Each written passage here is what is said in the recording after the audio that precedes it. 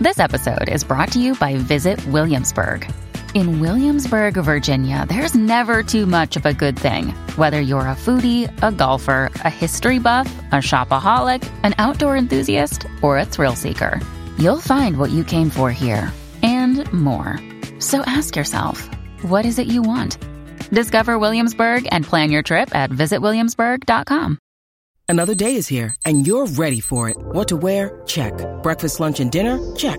Planning for what's next and how to save for it? That's where Bank of America can help. For your financial to-dos, Bank of America has experts ready to help get you closer to your goals. Get started at one of our local financial centers or 24/7 in our mobile banking app.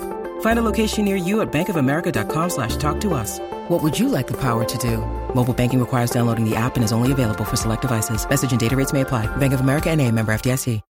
When you need mealtime inspiration, it's worth shopping Kroger, where you'll find over 30,000 mouth-watering choices that excite your inner foodie. And no matter what tasty choice you make, you'll enjoy our everyday low prices, plus extra ways to save, like digital coupons worth over $600 each week. You can also save up to $1 off per gallon at the pump with fuel points. More savings and more inspiring flavors make shopping Kroger worth it every time. Kroger, fresh for everyone. Fuel restrictions apply. The following podcast contains explicit language. The Slate Audio Book Club is brought to you by Audible.com, a leading provider of spoken audio information and entertainment. Listen to audiobooks whenever and wherever you want. Get a free book when you sign up for a 30-day free trial at audiblepodcast.com/slateabc. Welcome to the Slate Audiobook Club's discussion of Bleeding Edge by Thomas Pynchon. I'm Dan Kois, editor of the Slate Book Review, and I am here in Slate's New York recording studio. Joining us from D.C. is XX co-founder Hanna Rosin. Hello, Hanna. Hi. And with me here in New York is our special guest for this podcast, Browbeat's own Forrest Wickman. Hello, Forrest. Hello. So we, as always in the Audiobook Club, we recommend that you listen to us after you read the book, unless you love being spoiled for plot details, in which case, fine, listen. I mean, we want you to listen whenever. It doesn't actually matter to us. Not that any of us will be able to understand the plot of this book. Right. And as much as there are plot details that we understand well enough to spoil, we will be maybe incorrectly or inaccurately spoiling plot details. Not that Bleeding Pynchon Edge. cares about the plot, but we'll right. save that for later. Yeah. Right. So usually in these discussions, I will try to start off with like some kind of, interesting thematic question that makes me look smart and allows you guys to pick up the ball and start talking. But it seems like the easiest way to start this one is just getting this out of the way right away. Hanna, you hated this book. Oh my God, you're setting me up for like all the Pynchon hate mail straight from the start, so they can stop listening and send me an email. Fine, just do it. I really don't even think that this is a novel. I think it's like an idea, and you're forced to live inside this idea. And if you don't actually happen to belong to the church, then you have no idea what's going on, and it's slightly boring. And frankly, like the idea driving the book about technology not being neutral and somehow connected to terror seems like juvenile and uninteresting. I am open to the idea that, technology corrupts us in many, many ways. And I've read lots of novels, and we can talk about them later, which I think do a much more subtle job of it. But that seems to me like an infantile conspiracy theory idea. So that's the first problem, is the idea doesn't interest me. So I'm already starting out on the wrong foot. And then the execution I thought was terrible. Like the writing is bad. There's no interesting characters in this book. The plot, he's sort of indifferent to it. And the main character, Maxine, seems indifferent to the investigation. I have no idea why she's doing it or why she trips from one place to the other. And I get that that's supposed to be in our face. Like, Pynchon does these coincidences which couldn't possibly happen. And these names we are supposed to understand are not true. But they're not exactly funny. So I'm not really sure what's supposed to turn me on in this book. Hanna, Forrest, and I just both fell over. We're on the ground. We're recording from the ground of Slate's New York studio office. Why did you set me up? You let me go. You let me do the whole rant. You didn't even let me peel it out slowly. That seemed the most Pynchon-y way to launch into this, right? So now we have this entire web of complaints of yours to untangle and unthread and see what we can make out. Okay, including the complaint that it is not only a bad book, but it is not, in fact, a book. Yeah. Yeah. Okay. Which seems like the which ultimate I love. conspiracy and I think it's theory. totally right in a way. I get that. Right. Yeah. It's like an information download, not necessarily a book. So one just relevant question maybe, is this your first Pynchon book No, then? Or have you read a bunch? Okay, and do you feel this way about all of them? It's so funny. I went back and read them, and I thought, like, was I just younger and, like, more open to conspiracy theories? The Crying of Lot 49? Like, was I just more into it? First of all, that book is much shorter, so maybe it did not irritate me quite so much. And I think this was the laziest of them, I have to say. Like, I do think this was somewhat lazier than the rest of them. Like, I can tolerate conspiracy theory, but this was just not, it was lazy, it was long. I think one critic wrote this, and I felt exactly this way. Like, it could have been 300 pages shorter or 400 pages longer. Like, it just didn't really matter, like, when it began and ended, as she tripped through her various investigation, which she didn't seem to give a shit about. This was my first Pynchon novel, so I was not a member of the choir. I was not, a previous Pynchon fan or aficionado or obsessive. So I really liked it. I totally enjoyed it. I thought the writing was great. Take God, that. It's so bad. Can we read some of the writing, by the way? Yeah, I'm going to read some of the fantastic Yes. writing and listen to you scoff. I loved the riffage of it, and it seemed to me that this was a book that I was just happy to live in over the course of its existence, which, as you say, could have been 300 pages less or 400 pages more, but I didn't really mind. It was like sort of functioned for me in the way that, like, Deep Archer functions for the people that are in it. Deep Archer in the book is this, like, immersive computer quote-unquote game, but really just an environment of the sort that novelists always put into novels but don't actually really take off in the real world. It's sort of like Second Life, I guess. It's sort of like Second Life. I like the Deep Archer scenes, although I am no longer your friend. But I did like the Deep Archer I understand that. scenes. Yeah. But, like, so the book functioned to me the way that Deep Archer functions for the people who use it. It was a place to go into and explore and be, like, constantly wowed by levels of fine-grained detail and programming that I'd never seen before, and then to step out and, like, basically forget about it. Like, this book, a month from now, I will not remember a single plot detail of this book. I barely remember them now. But I will definitely remember, like, the sort of creepy, funny, interesting feeling of being inside it, which I totally enjoyed the whole time. And I was never bored. Like, you're telling me that you were bored going through this book is fascinating to me because, like, the one thing I was, thanks to the energy of the sentences and the energy of the descriptions, was I was never, ever, ever bored. Yeah, but you got to be a little ADD not to be bored by this book because there's nothing pulling you through, right? Did you just diagnose me? No, it's just like, so you read, this is sort of the first 10 pages don't really have anything to do with the next 10 pages. She's just sort of like stumbling through this investigation and, meeting people. Sometimes she's in the offices of Hash Slinger, then she's going to her Krav Maga person. Like, they're just not really connected. There's no, like, narrative thread. Even September 11th, and maybe this is intentional, is kind of anticlimactic. It's not like the book, the way we've had a lot of September 11th books that, like, build up to that moment and then all kinds of stuff happens and then there's, the aftermath. It's not even really like that. Like, you don't even remember when September 11th happened in this book. So, A, thank God for that it's not like a big build up to September 11th. But then, B, I feel like the structure of the book is essentially a parody of or a riff on the sort of classic Private Dick story where things happen and trails get followed and people come back and provide information.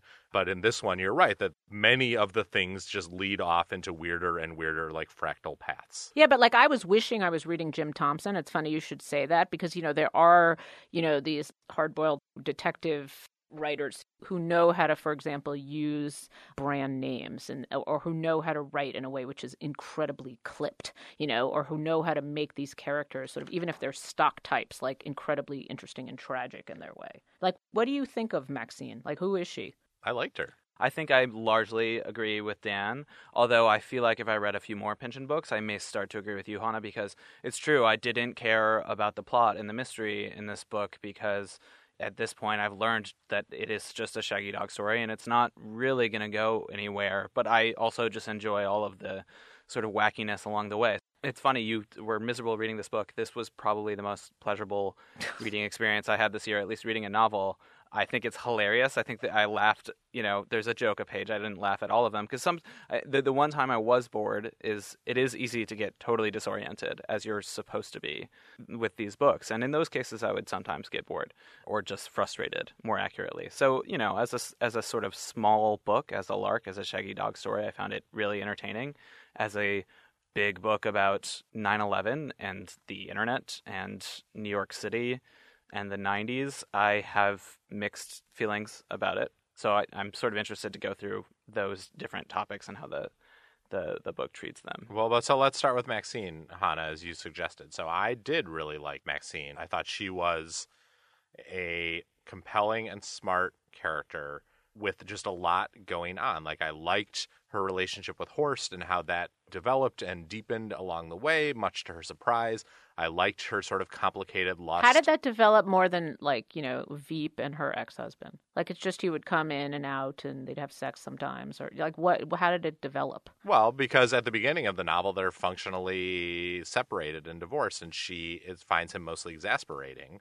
By the end of the novel, she has come to value him in a real way, to value the things that he brings to her life and the balance that he offers in the midst of this total insanity. And part of it is those couple of hours where she wasn't sure what happened to him after 9/11, but part of it is also just that he is sort of a stolid thing in her life that she finds she can count on in the midst of all this other bullshit that's happening to her. I liked that. But I also liked that she had this inexplicable, awful, horrific lust for Windust, right, the trained killer working for some secret government agency. And I liked her feelings towards her kids, and I liked how good she was at her job, even though, as you say, she wasn't driven into this investigation by passion or anything. She did care about it, and she cared about the guy who got killed in the building across the street, and she cared about why people were messing with her, and she cared about being right. And I like a character like that who knows things and who is not shy about making it clear to the world that she knows them and is smart and funny about it. That was pretty convincing. I realized as both of you were talking that one of my problems is this intentional disorientation infuriated me. Even though I understand that I was supposed to be living in Deep Archer and getting lost in corners and sort of not quite following a unified linear plot, I got irritated with that. So I would lose the thread of Maxine and I would forget what Horst was like or what Reg was like. I would just kind of forget who they were because they were each put out in sort of small snippets. But as you now did for me, a coherent character description of Maxine, I already like this book 15% better. So maybe by the end, I would love it. I don't know. Maybe. I don't know. But it is true that if there are many readers who, if this is the kind of book that sounds on their face like it would annoy them, it will definitely annoy them. Definitely. Right. Yeah. There's if you think you're going to hate this book, you will definitely hate this book. In fact, yeah, I was impressed by your defense, Dan, and that was way more than I ever could have said about Maxine. I should say I read the book 2 months ago and I've tried to refresh myself. So there's more than one reason that I don't remember the plot that well. But I mostly just don't worry about motivation and it making sense altogether. I think if you come to a book like this and you sort of judge it against the typical rules of a novel, it's just going to be perpetually frustrating. And so there are characters there and they sometimes make sense and then often they don't. I mean, sometimes little people show up out of nowhere, from behind the radiator, and it's just oh, okay, that was kind of funny. The guy from Cosmo.com shows up to drop off the next clue. So the guy from Cosmo.com is basically a joke on plot contrivance, I think, right? It's just Pynchon, whenever he wants to, he doesn't know how to move the plot forward, he sends over Marvin from Cosmo and he's here's the next plot development. Right. And I found that sort of funny. Yeah, but he knows he's doing the names, Conkling, Speedwell. I made myself a list of all the insane Chaz Larden, Vip Epperdew. Yeah. I mean, what? The protagonist of Lot 49 is Oedipa Moss. Right. So this is nothing new. Let's take a quick break to pause for a word from our sponsor, Audible.com, and then we will continue this extremely fun argument. So, Audible.com is the leading provider of premium digital spoken audio information and entertainment on the internet. Everywhere on the deep web that you want to find audio content, you can find it at Audible.com. You can choose from more than 100,000 audiobooks and listen to them on nearly any device, including the one you're using to listen to us right now. Audible has a special offer for Audiobook Club listeners. When you sign up for a 30-day free trial membership, you will get one free audiobook of your choice. Just visit our special URL, audiblepodcast.com/slateabc. So what will that free book be? Here at the Audiobook Club, we like to recommend next month's discussion book, which I will now reveal to be The Goldfinch by Donna Tartt. Audible has it. It's narrated by David Pitchu, and if you sign up using our special URL, you can get all 32 hours and 30 minutes of The Goldfinch narrated to you for free. Now, there's a damn novel, by the way. So you're reading. Well, save it for next month. Man. Yeah. Your membership also includes a free subscription to either the New York Times or Wall Street Journal Daily Audio Digest.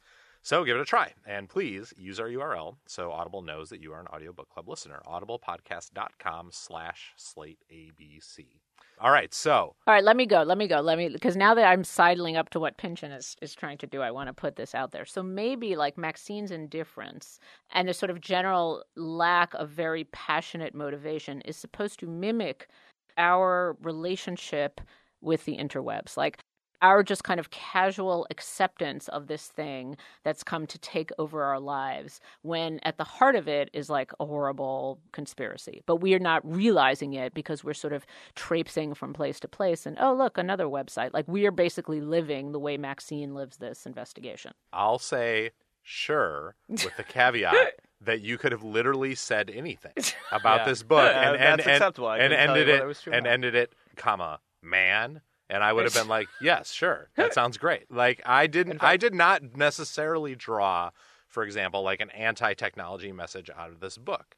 There are a lot of things about technology that Thomas Pynchon really seems to enjoy. Yeah, I dug this up. I didn't even know it existed before, but he wrote this essay in 1984 at the dawn of what he called the computer age, capital C, capital A. And so it was in defense of Luddites. I forget what the headline was exactly.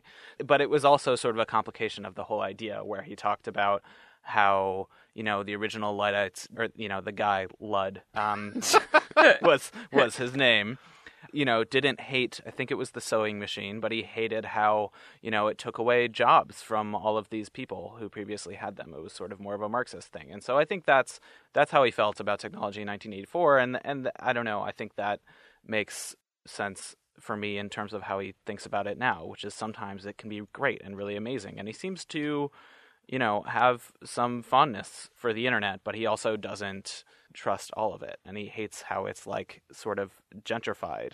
That is one place where I didn't relate to him at all, because this book, in a way that's similar to some of his previous books, it seems to capture like this frontier before it's colonized and made really safe and boring, kind of like New York itself is in this book. And I don't know, I don't think the internet is safe and boring and gentrified now. It's still crazy and full of wacko conspiracy theorists like Thomas Pynchon.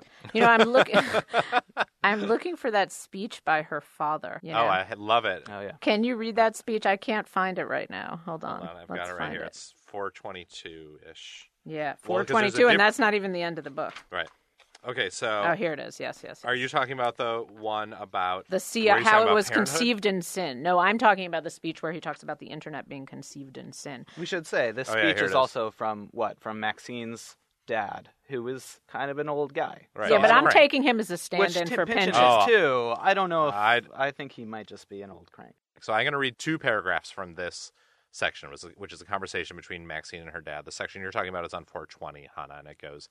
He's talking about the terror of like the Rand Corporation and everyone who created the internet in the Eisenhower years and afterwards. And he goes, "Yep, and your internet was their invention, this magical convenience that creeps now like a smell through the smallest details of our lives. The shopping, the housework, the homework, the taxes, absorbing our energy, eating up our precious time. And there's no innocence anywhere. Never was. It was conceived in sin, the worst possible. As it kept growing, it never stopped carrying in its heart a bitter, cold death wish for the planet. And don't think anything has changed, kid." So do you really think that that's how Thomas Pynchon feels about technology and the internet? The language is so heightened. Heightened. That's a nice way to put it. It's like he could not possibly be overstating it any more than to say, carrying in its heart a bitter, cold death wish for the planet. Like, there's no way. I mean, he's way too smart. If he hated the internet that much, he wouldn't phrase it that way. And he also wouldn't show so much affection for the crazy people who make the internet in this book. Even like the stupid, corrupt ones are still like super interesting to him in a way that's just he could not hate technology as much as you think he does. So what about those weird Arabs in the bathroom? What's up with that? Like that hashlingers, like when you finally come down to the heart of the sin, it involves Arabs in the bathroom speaking Arabic. I don't think there is a heart of the sin in this book. I mean, we never get to the heart of anything in this book, I think. As you guys said, it's like departure. We never, it's too vast and too ever-changing for us to ever get to the root of anything. Right. And that's how it always is. So he's just teasing the conspiracy theorists. He's just like teasing them to bring them and I think that's sort to of his team. But you can be a conspiracy theorist and believe that you and Pynchon are on the same side. Like, be one of these deep net people who, you know, erases all your cookies and like is paranoid that the government is after you. And like you think Pynchon is your, spokesman, but he's not. Now, I don't get the impression that he subscribes to any of these conspiracy theories. I think that he just enjoys conspiracy theories and like the concept of making them, and the way they spread and the way they move around. I was thinking about this, like, it's not like he's a 9/11 truther or something. I sort of think of him as like, he's more like a falser. Like, he's interested in tracking all the 1 million different crazy theories that scattered around 9/11 and everything having to do with it. That's interesting to him. But I don't think that he would ally himself with any of them. Nor do I think he necessarily believes that they're all false. I mean, I agree with you. I think he's mostly interested in them for their wackiness, and I think he probably doesn't believe them, but I don't know if he would necessarily rule them out either. He almost never rules anything out. In my head, I was comparing him to the new Dave Eggers book, The Circle. Mm-hmm. Now, The Circle, I was thinking of Pynchon as like to the right in terms of like who's the most conspiratorial, like who sees technology as more evil. But maybe I'm wrong about that. Maybe the difference between those two, Eggers clearly has an idea, right? That book is sort of the Orwellian creep of technology. Maybe this book just like is more playful. Like it plays with the idea, but it doesn't land hard on it the way The Circle does. Yeah, I think that's totally right. Like, all these theories are spouted, but they're spouted beside other theories about little people behind the radiators and people hallucinating, like dead people and electrical outlets. And I mean, the very fact that, like, at the end of the book, the departure is like maybe the afterlife, or maybe there are dead people down there, but we don't really know whether they're dead people or just, avatars pretending to be victims of 9/11. So I think it's all viewed as possibly right, but and that's where the Beanie Baby obsession, like he gives you little comic interludes, like what's her name with the Z? What's her name? Who's obsessed with the Beanie Babies? Verzva. So I want to read another section from that same scene between Maxine and her dad, which was a moment at which I really deeply loved this book because, having never read Pynchon before, I thought of him in my head as, I knew that he loved conspiracy theories and that he was brainy and funny and weird, but I had not really thought of him as like someone who was good at writing moving scenes that might move me in some way, but this scene really did. She is complaining or sort of feeling bad about the fact that she has this weird relationship with Windust, and she thinks that he is redeemable, even though he's almost certainly not redeemable. And her dad says, "Where are you?" I'm at the bottom of 421 going into 422. He goes, "You were always like this. I kept waiting for you to give it up, let it go, turn as cold as the rest of us, praying all the time you wouldn't. You'd come back from school, history classes, some new nightmare, the Indians, the Holocaust, crimes I hardened my heart against years ago, taught them but didn't feel them so much anymore, and you'd be so angry, passionately hurting, your little hands and fists. How could anybody do these things? How could they live with themselves? What was I supposed to say? We handed you the tissues and said, it's grown-ups. Some act that way. You don't have to be like them. You can be better. Best we could ever come up with. Pathetic. But you know what? I never found out what we should have said. Think I'm happy about that?" And then she talks about how her boys ask the same things, and the scene ends in a very sweet way. But like that passage crushed me. I related to it. You know why that passage crushed you? Because you have waited 422 pages for an emotional passage. That's why it crushed you. There are others. I was surprised. Oh my God, they're so few and far between. They're so few and far between. Sure, but when they hit, boy, do they hit. Because you're like starving there. You're like, also because they're good, Hannah. That's not that good. It's like, okay, it's fine. I mean, it's fine. It's all right. So let's talk about the jokes. I really loved the laugh lines in this book. There's that bit where Maxine talks about how she loves the Knicks because she's fascinated by Latrell Sprewell, because Homer strangling Bart is not interesting, but when Bart strangles Homer, that's interesting.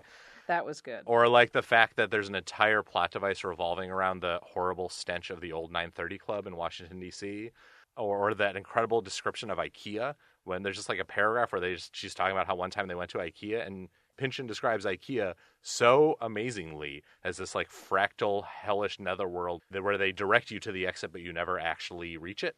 That made me like wish that he just like wrote the occasional like Times Magazine feature about something. Like I would totally read that.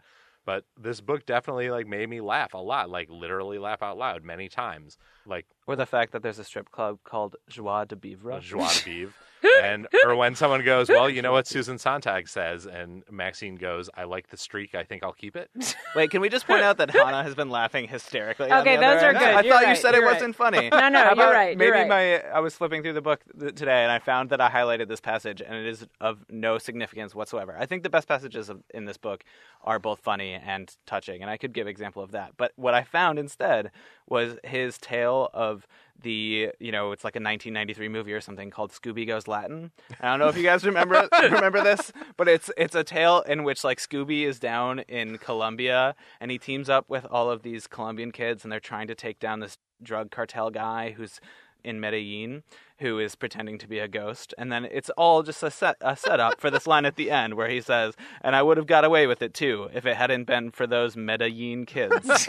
And come on, like it's puns are not the highest form of humor, but like he is the highest form of punner. He is the most high wire punner Right. I've ever encountered. I liked all the movies in this, all the biopics that Horst The is always golf watching. biopics I didn't totally get, I have to say. Oh, I just love the idea that there's a whole cottage industry of biopics in this alternate universe, like the Anton Chekhov story starring Edward Norton with Peter Sarsgaard as Stanislavski. That's great. So it seems to me, Hannah, that one of the issues are that you did find things that you liked in this book, but you were so overwhelmed with annoyance at its sort of essential guiding principle of aimlessness that you couldn't enjoy those things the way you might have otherwise in a different book. Yeah, because everything you guys said is really funny. I mean, those are really good. And I might have given up on it too early. Like, I might have skipped over. Like, I got so sort of irritated because I couldn't follow what was going on. Right. Like, then you miss a lot. Right? That's like an anal way to approach this book, because if you're that's not going to let yourself just kind of wander a little bit, and maybe I would have been more patient to wander if there weren't 500 pages to wander through, but if you're not going to let yourself wander, like, you're going to miss the charms of the book. I wouldn't describe that as a failing necessarily. That is just, this was not the book for you at this point in time. Yeah, like the normal writing. Like I'm just now remembering his initial description of Reg. Is his name Reg Despard? Mm-hmm. Have you ever met anyone with any single name of anyone in this book except Maxine? Maybe Sean, her analyst. Sean. Yeah. I love Sean. Yeah. Couple years, in fact. Reg Despard looked considerably hammered at by the interval. I don't even know, like that grammar is really weird. He's a documentary guy who began as a movie pirate back in the 90s, going into matinees with a borrowed camcorder to tape first-run features off the screen, from which he then duped cassettes that he sold on the street for $1, $2 sometimes if he thought he could get it, often turning a profit before the movie was through before its opening weekend. And then he becomes like a legit documentary filmmaker who people hire because someone loved his aesthetic in the way he framed a screen as he was pirating a movie. Maybe this is like a girl-boy thing. Like, he describes people and explains people by the things they do. Right? Like, there's nothing internal in this book at all. Like, even the descriptions of Maxine are descriptions through conversation or dialogue or through something she does as she's speaking to her kids. Like, nothing is internal. It's all that's external. very hard-boiled, though. I mean, that is, I've never read a hard-boiled mystery where someone is like, then he felt sad. Right. Like, that's not the point of a hard-boiled mystery. Right. Right. Does it throw you maybe that the main character, the hard-boiled PI, is a woman with kids who in a different book would be described in very specifically like emotional or traditionally female terms? I mean, do you think that might be the problem, because I was reading Goldfinch kind of simultaneously, and it is, precisely the opposite of this book. Like, it begins with the most like wrenching internal description you can possibly imagine, right? And there's also sort of a mother in it and a child, and it's like, it's just so radically different in its approach to humanity than this book that, maybe that did me wrong. I do want to talk briefly about Thomas Pynchon, 76-year-old dude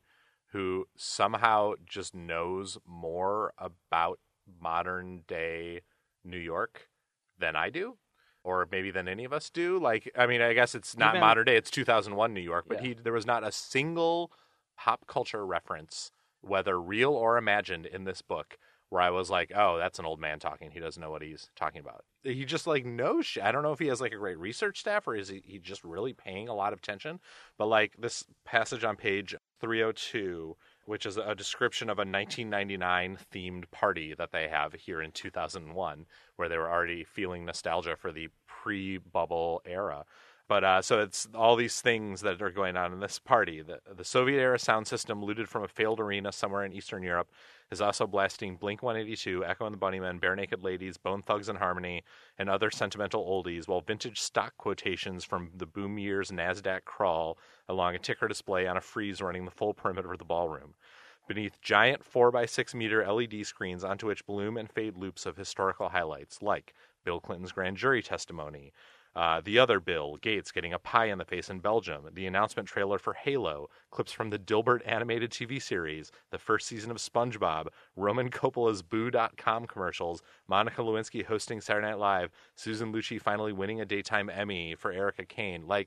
These are right, and these are not things that you could necessarily Google now as you're writing this book. So, he was paying attention in 1999, and he is paying attention now in ways that are just amazing to me. And you don't find that to be just an insane overload of pop culture and of period course it's detail an insane overload of pop culture. Yeah, but it just gives me a headache. But I think actually that's a really key scene, because this book is full of nostalgia for this pre-9/11 time of the late 90s. But you also, within that nostalgia that we might feel, you also get this depiction of, the .com nostalgia for their pre-bubble time, which appears totally ridiculous to us. And so I don't think that Pynchon always answers perfectly well every criticism that can be lobbed against him, but he's clearly aware of them and can acknowledge them in very funny ways, like this scene. And I'm interested as well in why he chose this time.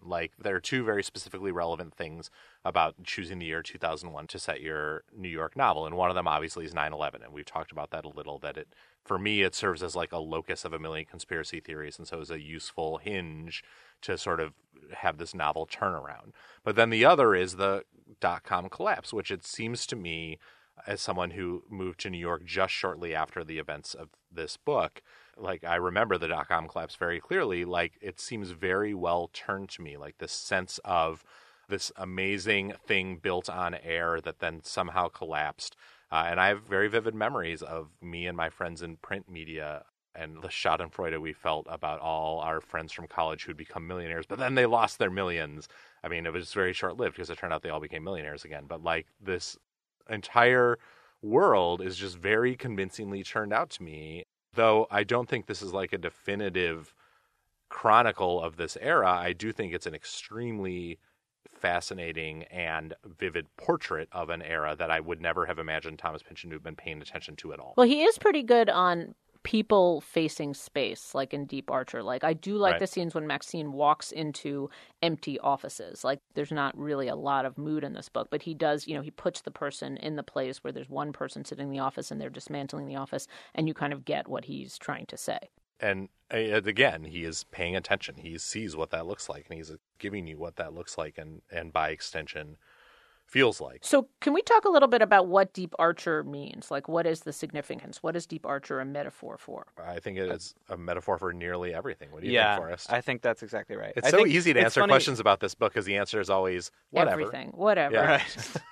Yeah, I mean, so all of Pynchon's books have this great unknown that, all these connections that the characters are sort of struggling to put together, and some secret that may or may not be at the bottom of everything. I was looking at this passage from Crying of Lot 49 that sums it up.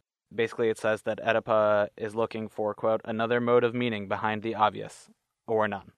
And I think that is something that's in every book, but this book is in some ways more accessible because it's this very literal, if not physical thing that just represents all the great mysteries. that may or may not really be there and have great truth in them. Right. So it might just be like she's sucked into a video game the way other people play like Angry Birds or whatever. And have no meaning at all. Right. It's the deep web. It's also Departure, which is, like a pun on escapism, I think, which is a whole other aspect of it. Do you guys think Thomas Pynchon likes living in New York? Yes. He couldn't live anywhere else. Like, he's just a creature of New York. He But probably didn't he likes live it and for hates it. until the last couple decades or something. I feel like He the bounced rumor about around him a was lot. always that he lived in Southern California or Mexico, In or Mexico something. for a while. And then he married his literary agent and I think moved to New York. But was he always a creature of New York? I mean, he was born in Long Island. Yeah, I mean, so we sort of questioned that on the fact that he's lived other places. But I also totally agree with you because his sort of sensibility is so New York. And I think he has a total love-hate relationship with it, the way that most New Yorkers have a love-hate relationship with New York and with everything. I loved that video game that her kids are playing where you just get to like cleanly execute the annoying people of New York, like the woman at Fairway who's eating the grapes. Yeah. Like, could you imagine if someone actually made that game? It would be unbelievably popular, but only in New York. And their defense of it was pretty great. Like, their defense of why it wasn't actually violent. Yeah. Because they turned off the blood splatters. Right, exactly. Right. Could we read the Thanksgiving scene, which was one of my favorite scenes in the book? And also, I guess you guys, it was interesting to me that 9/11 brushed by like nothing for you guys.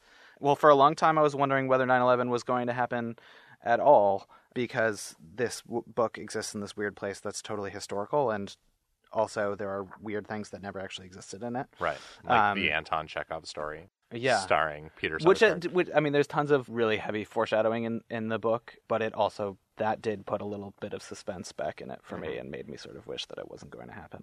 And I had like nightmares reading, just like a couple nights when I was getting towards the end of the book. You guys didn't have like any emotional connection to the... I'm not surprised because I don't... To the 9/11 part specifically? Yeah, I mean, I was worried about... I was actually pretty worried about Horst. Right, but no, like, it was dealt with in a way that to me was like the right way to deal with it in a book, which is like, we all know this thing happened and it totally sucked.